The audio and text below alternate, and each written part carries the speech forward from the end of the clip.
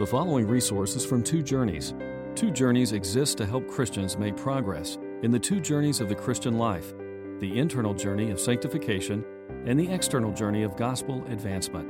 We do this by exporting biblical teaching for the good of Christ's church and for the glory of God. Please visit twojourneys.org for more resources.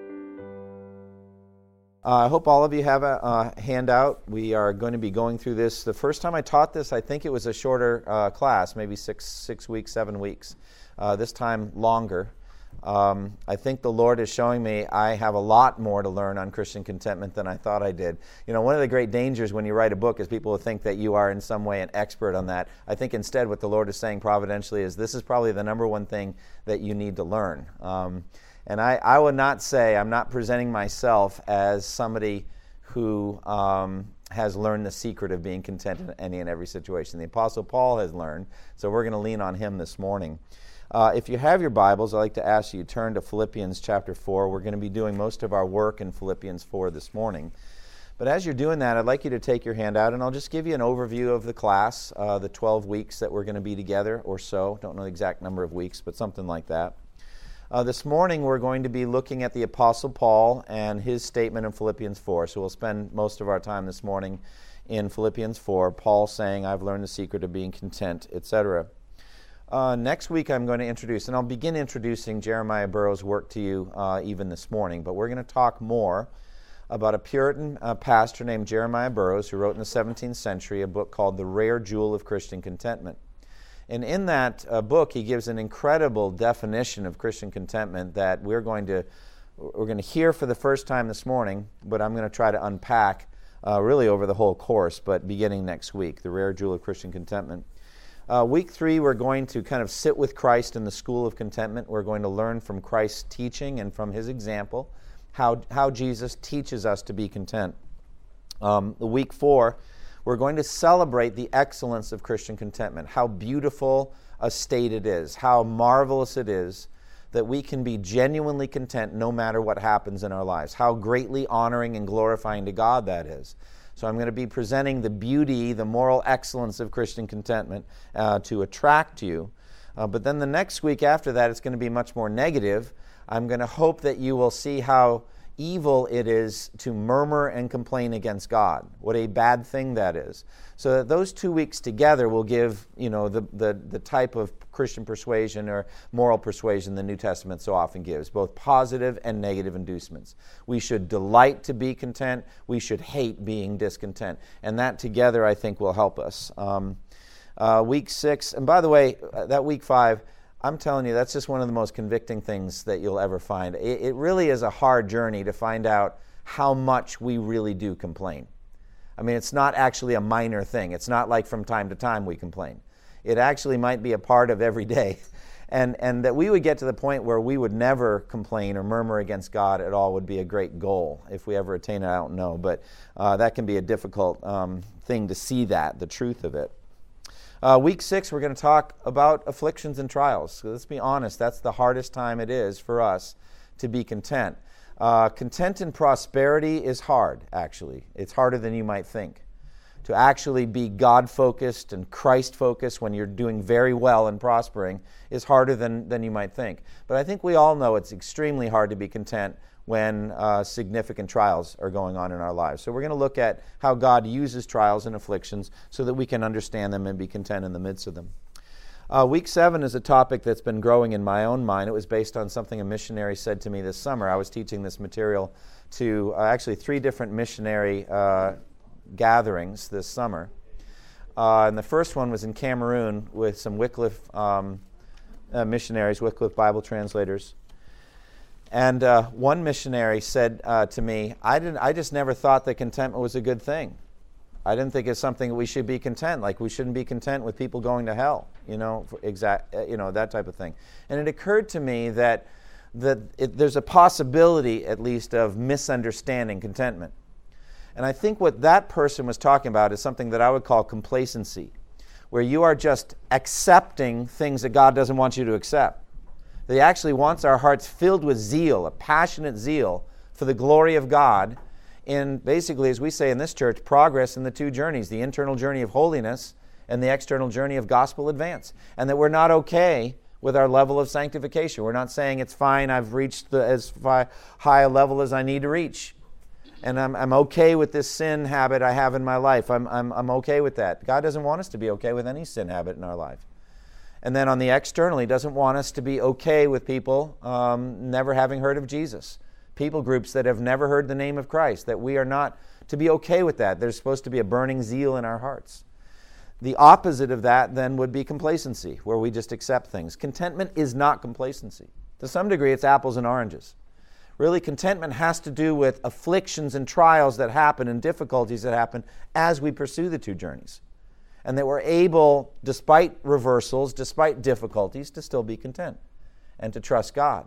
And it actually then ultimately serves and feeds zeal. It keeps it going, because if you're a missionary, you get on the field and things start going very badly, and you're having difficulties, or some members of your family are getting sick, or some other things, you're having trouble with visas or the government, and just nobody's coming to Christ, it's easy to lose your zeal for the mission.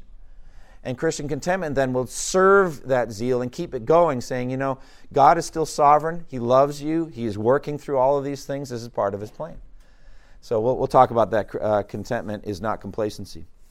And then we're going to talk, I don't know that I'm going to separate 8 and 9, but maybe just contentment in the home life, starting with marriage, and how important it is for husbands to be content with their wives as God's choice for them, and wives to be content with their husbands as well. And how important it is that we not allow our hearts to wander, and that we not drift in our affection for our wives, as the marital vows say, forsaking all others, keeping ourselves only for this one, as long as we both shall live. We understand the danger of a wandering heart. And so we're going to talk about how contentment feeds holiness and health in marriage, and then how to teach your children to be content as well, because they're going to struggle with wandering hearts as well, and teenagers, and then on, to learn how to be content in life, content with what God has given them, and not be materialistic or not be ambitious for things God doesn't want them to have. So we'll talk about all that, and then how to attain contentment, practical steps. Now we're going to have, I think, 12 weeks together. I don't know, and there's just 10 weeks listed there. I'm telling you, the material that I've shared is going to be more than enough for 12 weeks. So I decided to stop at the number 10 and not go on to 12 and find other topics, because I figured that we're going to be plenty busy with all that. So let me stop and ask you questions. I enjoy give and take when we teach. When I teach, I really like to be interruptible, have you ask questions. If not, I'm going to ask you questions. And if it's like total crickets for a long time, I'm going to single you out, some of you by name, especially the most shy and introverted, because I figure if I can get them to talk, then the rest will be easy. So let me ask you, what are you hoping to get out of this class? And how do you think attaining more and more the secret of being content in any and every situation would help you in your walk with Christ? Well, I love what you're saying. I think one of the most beautiful verses, it's like a pre-evangelism verse, but for us as witnesses, is it says, always be prepared to give anyone who asks you to give a reason for the hope that you have, but do this with gentleness and respect. So hope is a buoyant feeling inside the heart that the future's bright. That's what hope is. And you just are excited about the future. You're looking forward to it. You're looking forward to the rest of the week. You're looking forward to the rest of your life. You're looking forward to all of eternity, actually. All three of them. I mean, you like what you're doing right now because you know God's in it, and you know that God's given you a purpose for the rest of your life, and it's going to be a life worth living. And you know where you're going to go when you die, and you can't wait to get there. Do you realize how few people have that? How they are, the Scripture says, without hope and without God in the world? But if at the slightest affliction and turn, you start behaving like a worldly person, and you start murmuring and complaining, then how are you different? And who's going to ask you to give a reason for the hope that you don't apparently have at all? So this actually I love what you said, Brian. That's fantastic. All right, anyone else? What are you hoping to get out of this class? You mean content with a lower materialistic standard or something like that? I think that's incredibly important. I mean, we're driven all the time by materialistic concerns, especially in December. All right? I don't know. Like a bonfire, It's like I still just can't get over the Lexus ads with the big red bow on the top of a new Lexus. What in the world? I mean, it's like incredible. But, I mean, maybe I shouldn't say, maybe one of you have received such a gift at Christmas. I would be shocked. But just learning to be content with what we have and what we don't have. That's a great word. Like God's watching to see when you finally reach that proper level of contentment, then the affliction will end. It's like, I don't think it works that way, but yeah, and I think one of the basic insights that we have as Christians is that any sinful mental state that's in another person could be in us too. And actually the roots of it probably are. And so we shouldn't look at that and say, oh, what an evil person or what an evil attitude. It's like, Lord, I'm sorry that I've got that same tendency myself. All right, well, let's go ahead and go on. Thank you for those answers. That's really, really helpful. And thank you for being willing to walk to this side. Never mind. This side. Never mind. Sorry. Good to see you guys. Yeah, these are not the popular seats over here. So, good to see you. All right, so let's dig in. And I want to begin, just by way of illustration, some of you have seen the movie Count of Monte Cristo or read the book. I love that image of the dying Abbe Faria giving a treasure map. There's something very exciting. Maybe it's a very kind of, I don't know what it is. It's not like I want to get like huge boxes of gold and silver ingots and rare jewels and all this sort of stuff. But the sense of a treasure map is something that just inflames imagination. You think about, Treasure Island with a treasure map and all that, X marks the spot and all that. But I think when we come to Philippians chapter 4, we're coming to a treasure far more valuable than anything that's ever been written in a book like that. And Paul speaks of a treasure of Christian contentment, learning to be content in any and every situation. I would love it if somebody could read Philippians 4:11 and 12 for us. Why do you think the Apostle Paul calls contentment a secret to be learned? A secret to be learned. So what we're saying is, by that language, it is possible to be a Christian, even a Christian for a long time, and not learn the secret. Do you think that's true? Have you guys ever had a day in which you've been discontent? I'm just talking about one day now, all right? So if you've had a single day in which you have been discontent, you have proven that it's possible to be a Christian and discontent. And actually, the implication here is you can go on in that state for a long time. Actually, it's possible to live your whole Christian life that way and go to heaven. Now, I think you will look back on Judgment Day and say, why did I do that? I could have been much more joyful and much more peaceful in Christ than I was. And what I would say is it would be beneficial for you to be as content in Christ as you possibly can be. It would be the most fruitful way you can possibly live your life. But Paul's saying it's a secret to be learned shows it's not a given. It's not part of the original equipment at justification, the moment you come to Christ or at regeneration, conversion, that you will immediately be content in any and every situation. But not only that, he says it's a secret he has learned. I have learned the secret of being content. So what does that tell you? It's possible. It's not guaranteed, that's the first half, but it is possible.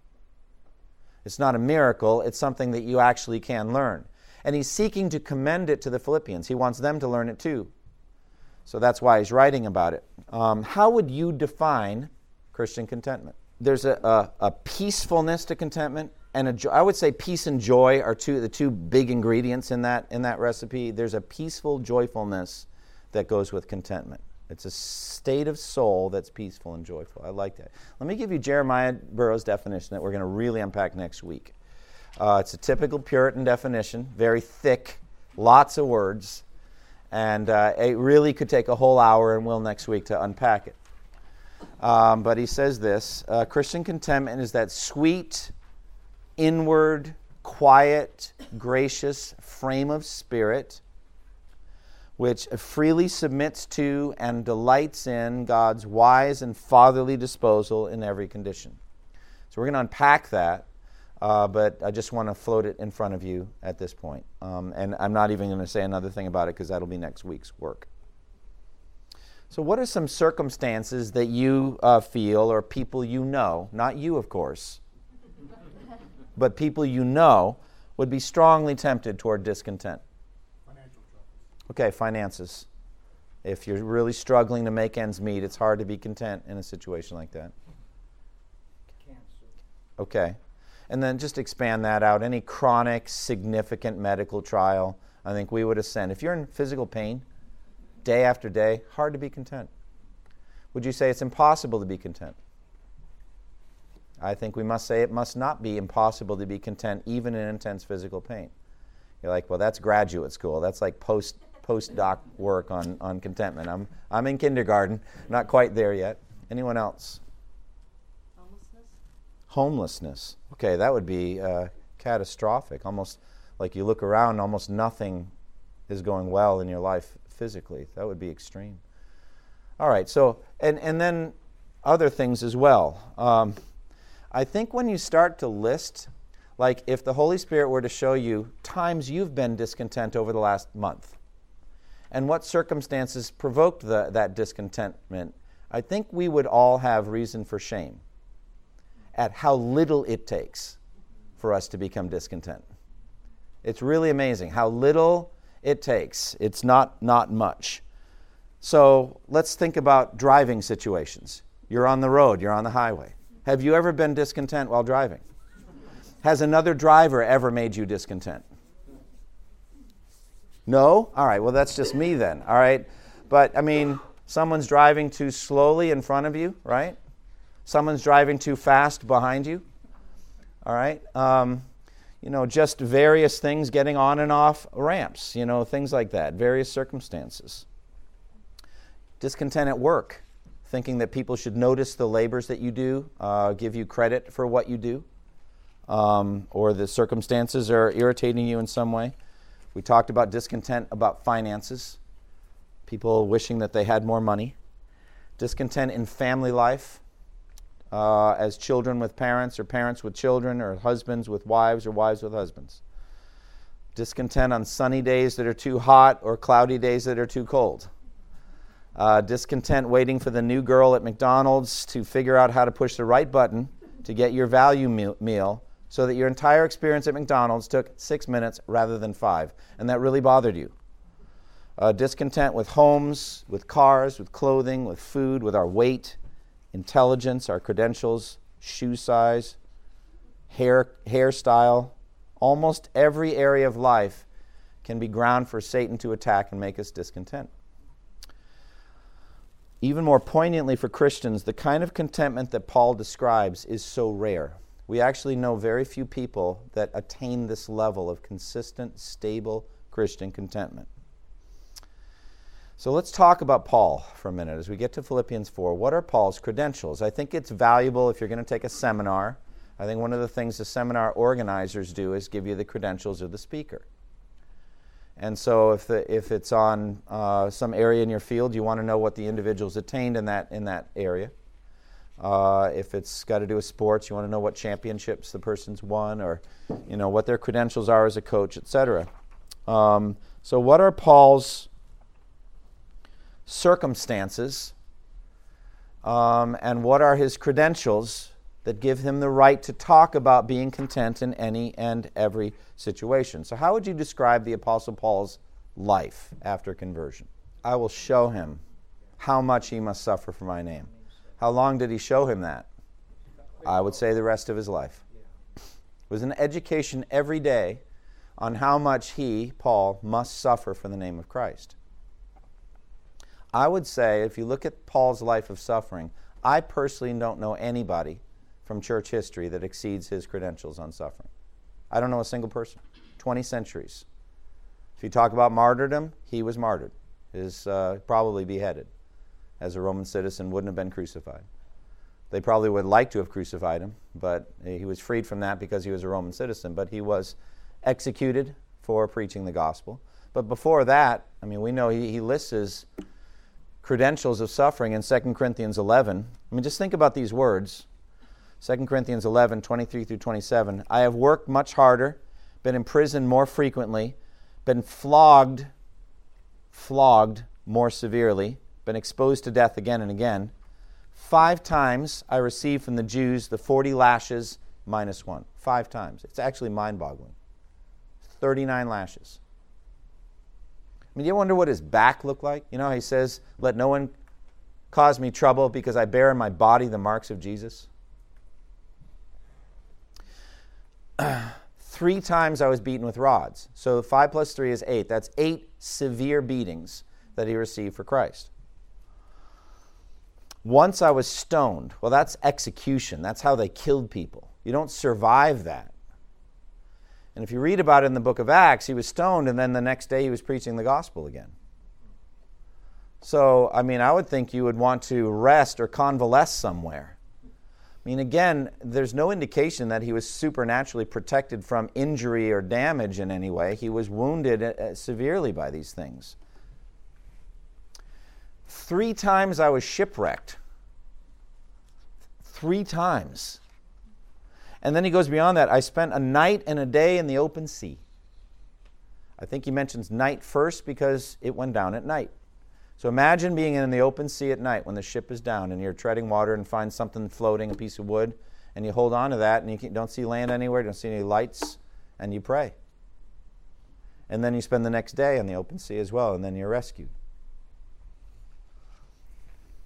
I've been constantly on the move. I've been in danger from rivers, in danger from bandits, in danger from my own countrymen, in danger from Gentiles, in danger in the city, in danger in the country, in danger at sea, in danger from false brothers.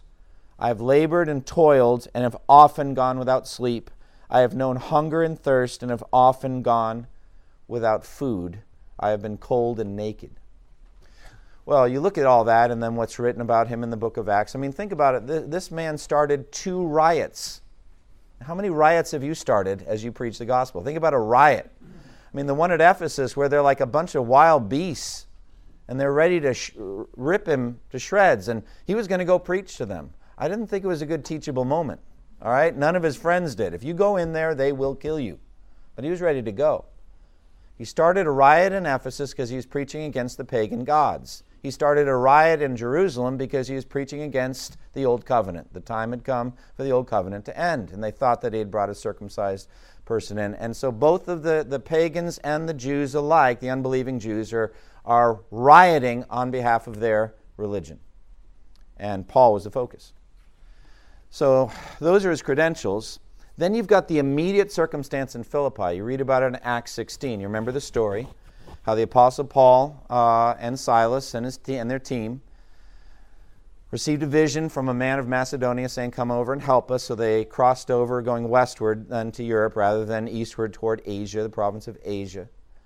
And so he goes there and they go to Philippi. They find Lydia, a dealer in purple cloth, and they don't find a synagogue as they usually do. But it's a place of prayer, and they lead her to Christ. And there's some other work going on in their preaching, and they're just being faithful there in Greece, in Macedonia. And there was this slave girl, demon-possessed, who was walking behind them, saying, these men, screaming in a loud voice, these men are showing you the way of God, or something like that. Which was true, but you don't want a demon saying it. All right? And so Paul, after many days, so he didn't deal with it right away. I find this interesting. He became annoyed at her, all right, and drove the demon out. And she was in her right mind. The problem was that this girl earned a lot of money for her owners by fortune telling. And now she couldn't do it anymore. So they were motivated by money, and they're enraged and incited the magistrates to incarcerate and beat them, strip them publicly and beat them without a trial. And then they threw them in the Philippian jail. And the Philippian jailer was given strict orders to put them in the inner cell in stocks. So they're in stocks in, I think, total darkness in a first century prison. And they're restrained. They can't move around. And their backs are bleeding. And they've not eaten anything. And for all they know, they're going to be executed the next day. And at midnight, it says, Paul and Silas were singing praise songs to the Lord. Now, if that's not Christian contentment on display there, you'll never find a better example. Literally nothing going well for them in the 5 cents world. It's actually probably the worst situation you can have. I actually don't think there's anything worse than being incarcerated and tortured by a human being. I think I'd rather have a dread disease than that. Because here you have intelligent people who are trying to figure out ways to make you suffer and then maybe kill you. So there's a psychology to it, and there's a difficulty to it. In the midst of that, they haven't eaten anything. They don't have medical treatment. They might die the next day. They have no immediate prospects. And what are they doing? They're just praising God, and they're worshiping God. And I think about it often. I say, oh, God, would you give me whatever you gave Paul and Silas? Just give me that. I want that to be like the finish line of my sanctification, my internal journey. I want to get there. If I can get there, then I know I will have been as mature as I could be in this world. And you know what happened. As they're singing praise songs, all the other prisoners were listening to them, it says. Isn't that incredible? So they're having an evangelistic effect. And then God sent the most amazing, miraculous surgical earthquake there's ever been in history, in which no one died, and everyone's chains fell off, and no one escaped. I mean, that's just weird. But there they are, and you know what? The Philippian jailer comes out, and he assumes they'd have all escaped because he sees the doors open, and that's his life or theirs. And so he drew out his sword and was about to kill himself. If ever there was a soul hanging over eternity, hanging over the yawning jaws of hell, that I preached about last week, that was that Philippian jailer. He was about to fall on a sword and die and go to hell. But a voice called out from the darkness, don't harm yourself, we're all here. And he called for lights. And it says he rushed in and fell trembling before Paul and Silas. And then he asked this question, the question every lost person should ask, what must I do to be saved? And they said, believe in the Lord Jesus, and you'll be saved, you and your family. And that very night they preached the gospel to him and his household, and they all believed and were baptized, and they cleansed their wounds and fed them. And that was a very big part of the start of the Philippian church. That's the group he's writing to. So he's saying, you've seen this in me. He's going to say that in Philippians 4. Whatever you have learned or received or heard from me or seen in me, put it in practice, and the God of peace will be with you. So he's given them an example. He's got their credentials. He's got the example. He's got everything. Now, what are the immediate circumstances here? By the way, before I go on, how would you say that story is an example of Christian contentment? So true. No bitterness at all to the Philippian jailer. Zero. He doesn't want him to die. He has no vengeance in his heart toward him. The magistrate's a little bit different. That's a different matter. Because they said, yeah, you can go the next day. He's like, no way. Tell them to come and ask themselves. But I think the only reason he did that was for religious freedom. He wanted to give freedom for the Philippians there, etc. How would you compare your suffering to Paul and Silas's? I mean, how would you, as you weigh them and you look at, like, let's say your worst day, the day in which you've had the most adverse circumstances that you've had, how would you compare it to that? Not even close. Okay. Not even close. And again, I don't think there's any way, any reason to shame us into contentment. It's not that. But just understand that he has the right to talk to us on this topic. He's earned the right. He's an expert. And the Philippians knew it. They'd seen it. And they knew that he was in prison again. He's there in the letter to the Philippians. He's a prisoner again. So he's in jail, writing them from jail. And what happened was they sent money to him by Epaphroditus. And so if you look at, go to Philippians 4, you look at verse 10. He says, I rejoice greatly in the Lord that at last you have renewed your concern for me. Indeed, you had been concerned, but you had no opportunity to show it. So what is he talking about? Somebody read verse 18 for us, if you would, verse 18. So they sent money to help him. And again, understand the situation in the first century in jail. There would be no hot meals. There would be no blankets. There would be no concern at all for the physical care of or well-being of the prisoners. That had to do with their support system. So you had to go and you had to care for them. That's why the author to Hebrews says, remember those in prison as if you were their fellow prisoners. And he says also, you sympathize with those in prison and joyfully accepted the confiscation of your property because you knew that you yourselves had better and lasting possessions. He's talking to the Hebrew Christians who came alongside those who had been incarcerated for their faith, which was very risky. Definitely guilt by association. Because what kind of people are going to come to, if Christianity is illegal in a country, who's going to come help the incarcerated Christians? Other Christians. Just pull them in too. So they become bait for all of the hidden Christians there are in the city. So it took a lot of courage to go and to help, a prisoner. But the Philippian church sent money by Epaphroditus. And at verse 10 he says, I'm very glad about the money. I'm so thrilled about the gift you sent. I'm really excited. But don't misunderstand my joy about the money. And that's where we get into verse 11 and 12. He says, I don't want you to misunderstand why I'm happy about the money you sent. So, I'm not saying this because I'm in need. See that in verse 11? I'm not rejoicing greatly because of my need in the money. So if I can just paraphrase what he's about to say. I was fine before the money came, and I'll be fine after it's spent. And I want you to know that. It's like, wow, is he being insulting? It's like, I want you to know your gift has not moved the needle at all. It's not moved me off the dime exactly where I was before, and exactly it doesn't affect me. That's not what he's saying. What he's doing is he says in 2 Timothy, of this gospel I was appointed to be a herald and an apostle and a teacher. So it's a teachable moment. Their money to him is a teachable moment. What does he want to teach them? This class. That's what he wants. He wants to teach them the topic of this class. Why does he want to do that? Why does he want to teach them that he's learned the secret of being content in any and every situation?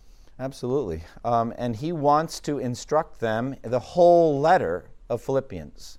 If I could tell you what the letter's about, if I could sum up the whole book of Philippians, the epistle to the Philippians, it's about attitude. It's all about your response and attitude to situations. I've tested this again and again. Almost everything he says in the book has to do with your mindset and your attitude. An attitude of humility toward other Christians, having this mind in you, which was also in Christ. Rejoice in the Lord always. You're going through the same struggle that you saw I had and now hear that I still have. You're being persecuted for the gospel. I want you to not be frightened in any way by those who oppose. I want you to be filled with courage. I want you to know that for you, and not just for me, but for you, to live as Christ and to die as gain. I want you to have this right attitude about everything you face. It's an attitude book. It's a heavenly attitude book. It's a beautiful, amazing work. And he gives them the two journeys, forgetting what lies behind, pressing toward what lies ahead, the internal journey of holiness. He's talking about the advance of the gospel. He said, I want you to know that my imprisonment has actually served to advance the gospel. More people are hearing about Christ. He's just thinking always about, you can't control your circumstances, but you can control your attitude. And the book is all about what attitude you should have. About everything. Life and death. Everything. And this is just like the crowning kind of capstone on that whole book, is this issue. So he's saying, he's not trying to insult them, not trying to say that your gift really didn't change anything for me. He's actually very happy about it, but not in the way that they would think. He's happy because it's going to be stored up as treasure for them on Judgment Day. And it's evidence that they love Christ, and it's all about them. It's not about him chewing and swallowing food. It's like, look, if I've learned the secret of being content. All right, so let's go ahead to what he actually says. I've given you a quick summary of the book of Philippians, but we're running out of time. So let's dig into his description of contentment in verse 11-12.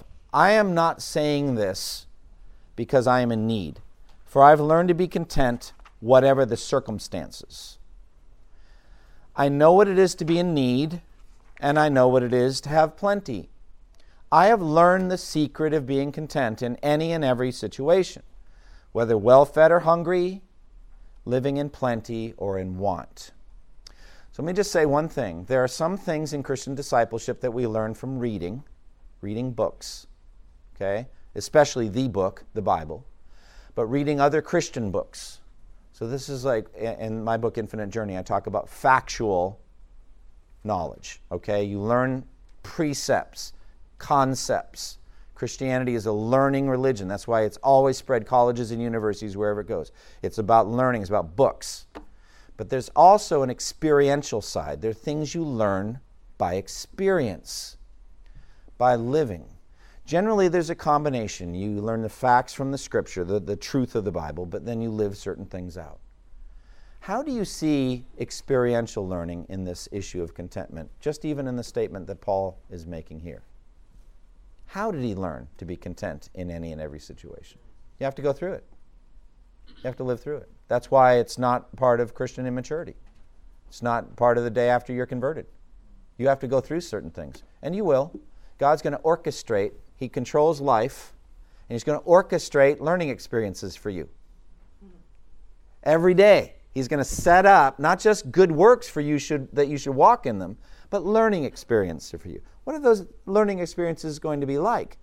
Combination of things you like and things you don't like.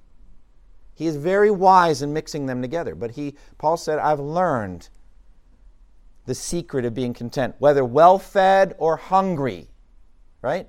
Living in plenty or in want. How? He's done them all. He's been feasted by Roman officials on islands after he had, like on the island of Crete, or Malta. It was Malta. And they honored him because he healed his father-in-law who was dying with a fever, remember? And he had done a miracle by shaking off a poisonous snake into the fire, and they all thought he was a god and all that. And I'm sure they treated him very well.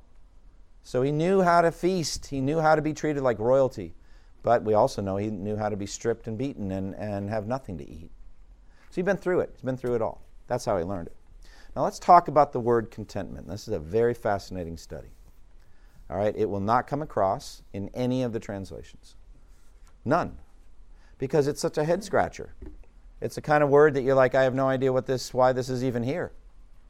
The Greek word that he uses is self-sufficiency. I've learned to be self-sufficient.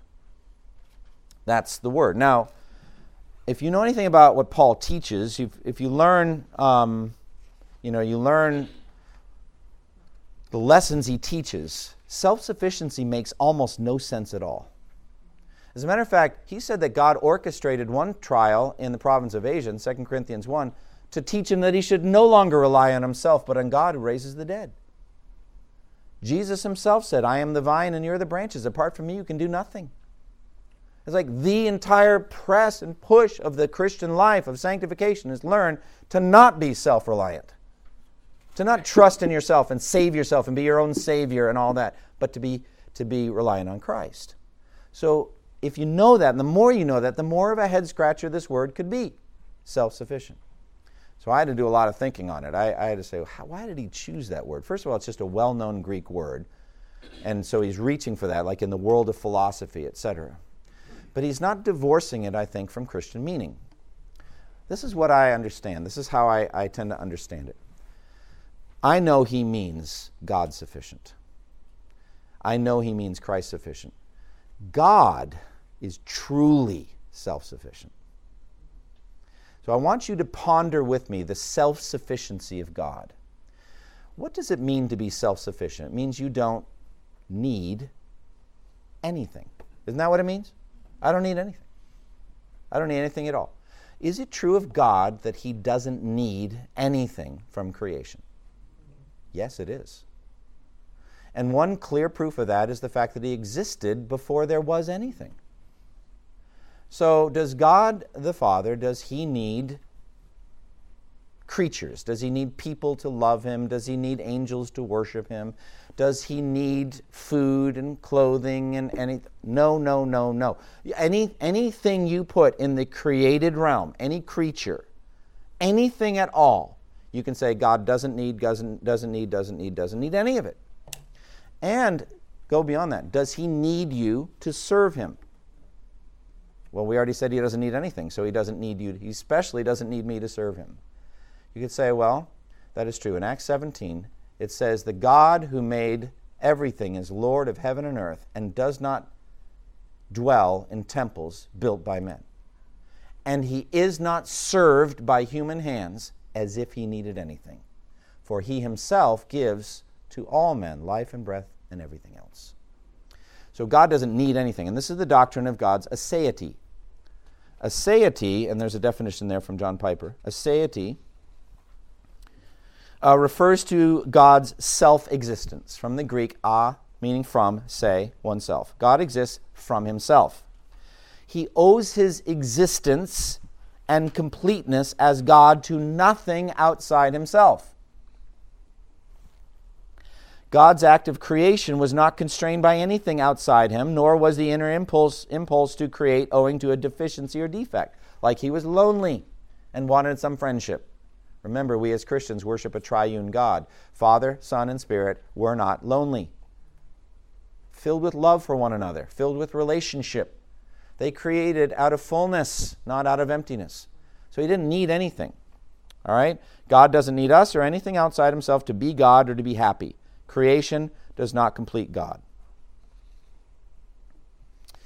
So this is what I think Paul's saying. I have learned to be like God in this regard. Not self-sufficient, but like God is, God-sufficient. God is God-sufficient, and I've learned the secret of being God-sufficient too. So if I have God, I need nothing else. Nothing else? Nothing at all? Nothing from creation? This is where we start challenging the thesis. Let's start with basic biological needs. Okay? What's the first thing we need to stay alive? Air. Good. All right, you medical people. People usually start with food. That just shows something about you. At any rate. Got that food. Now, you can live a long time without food. Okay, so we'll start with air. All right, got to have the passageways, unblocked. Does Paul really need air? You're saying no. Everyone else is saying yes. Why do you say no? Because when he dies, he's going. Okay, so if his air supply is cut off, what will happen? He will die and be with God, which is better by far. Yeah. You're like, all right, I see what you're doing now. I get it. So you're saying if he doesn't need air, he sure doesn't need water. And if he doesn't need water, he definitely doesn't need food. And he doesn't need the adulation of his co-workers. He doesn't need respect from the Roman authorities. He doesn't need to successfully plant churches. I mean, you can just put the whole list down. He doesn't need any of those things at all. He does need Christ, though. Because if he dies without Christ, he'll be condemned. But he has Christ. And in Christ, he has the fullness of all wisdom and knowledge, the fullness of all that there is in God. He's got everything he needs in Christ. So he doesn't actually need to eat. And it's like, wow, I get it now. I get what he means by self-sufficient. He means that having God, God-sufficient, I don't need your money. I don't need the food it will buy. I don't need to be warm. I don't need to be esteemed. I don't need to be set free. And you're like, all right, I get it. I can see that there's a vertical aspect. Having God, horizontally, I need nothing. I just don't know that I can get there. Well, that's the very journey we're going to try to be on here. That is what it is. To get to the point where you realize that having Christ, you don't need the thing that you think you do need. The thing that's making you unhappy that you don't have, or that you do have, there's an affliction. The point is, you don't need that situation to be the way you think you need it to be in order to be happy, in order to be joyful and peaceful and content. Having Christ, you have everything. That's the journey. So that's what he's saying. I've learned the secret of being content. And it's independent of circumstances, whatever the circumstances, right? Any and every situation. So to be in need, having no food at all, we've already seen that in 2 Corinthians 11:27. I've labored and toiled and often gone without sleep. I've known hunger and thirst and often gone without food. I've been there. I've been cold and naked. I already can do that. I've been there. I know what it's like. On the other hand, I know what it is to feast and celebrate. Like Lydia, the dealer in purple cloth. Do you know what that means, that she was a dealer in purple cloth? Purple. Royalty, because it was very, very expensive to make. So what do you think that tells you about Lydia? She was well off, all right? She was a good beginning for the church in Philippi, right? And she invited Paul and Silas. She said, if you consider me a believer, please come and stay in my house. Do you think that they ever had some good meals while they were staying with Lydia? I'm thinking they did. So I know what it is to feast. Now, I want to talk later, not today, about how difficult it is to be genuinely Christian content when you're feasting. Okay? That's a challenge. All right, but he says, I've learned the secret of being content. The word secret, it's like a religious, it's a special word, religious secrets. Like they had these mystery religions back then, and if you got this kind of special insight, then you could reach the next level, kind of like the Masons, like the 23rd level Mason or something like that. So they had these secret keys of knowledge, like Gnosticism eventually went into that. He uses that word for the word secret. It's like a religious secret. I've learned the secret that unlocks higher knowledge. I've gotten to a higher level in my Christianity. So he's talking about this secret that he's learned. Okay? What is the secret? It's right in the text. What is the secret? Where do you think you might find the secret? I mean, in the text. verse 13. Look at verse 13. Somebody read verse 13. I can do everything through him who gives me strength. That's where he tells us what the secret is. Now, the King James Version has Christ in there, but later manuscripts didn't have the word Christ. But we know he's talking about Christ. Doesn't matter whether it says the word Christ or not. So what's interesting here is the giving of strength. That's the key to everything. How is Christian contentment a display of amazing strength? It's a strong thing. And let me flip it around. How is murmuring and complaining a display of appalling weakness? Spiritual weakness. So let's start with the first half. How is Christian contentment in any and every situation a display of strength? Absolutely. I mean, those three things, I love that, and I've heard you say that before. It's such a blessing. Here's what I think. You have a good quiet time tomorrow morning. You get yourself into a joyful, peaceful, happy state. And then you go out and take your stand on the battlefield, and you are about to be assaulted by the world, the flesh, and the devil for the rest of the day. Do you think Satan has any interest in whether you're displaying Christian contentment today? Is he interested in that topic? You better believe he's interested. Does he want you to be hope-filled, joy-filled, peaceful in every situation? No, he doesn't. And so he's going to come at you hard. Read about it in the book of Job. Now, you're not going to reach that level, but Satan came hard after Job. And by the time Satan was done with Job, was he content? No. What do you think, Landis? You're my Job expert. Was he content in all those many chapters, like 25 chapters? Was he content? Yeah, he did well at the start, but it didn't end after that. Yeah, I mean, he basically said, if God were here, I would question him about his justice. It's like, and you remember at the end when God answers him out of a whirlwind saying, who is this that darkens counsel with words spoken with no wisdom? All right? It's like, and by the time he gets done effectively saying, where were you when I made the sun, the moon, and the stars? And where were you when I made the ostrich? You know, what does Job do? What does he do? He repents and puts his hand over his mouth because it's in there. So here's the thing. It takes immense spiritual strength to take your stand in the midst of a field and face battle. Do you see what I'm saying? Battle. You're going to have to fight for joy. You have to fight for contentment. It's not an easy ride.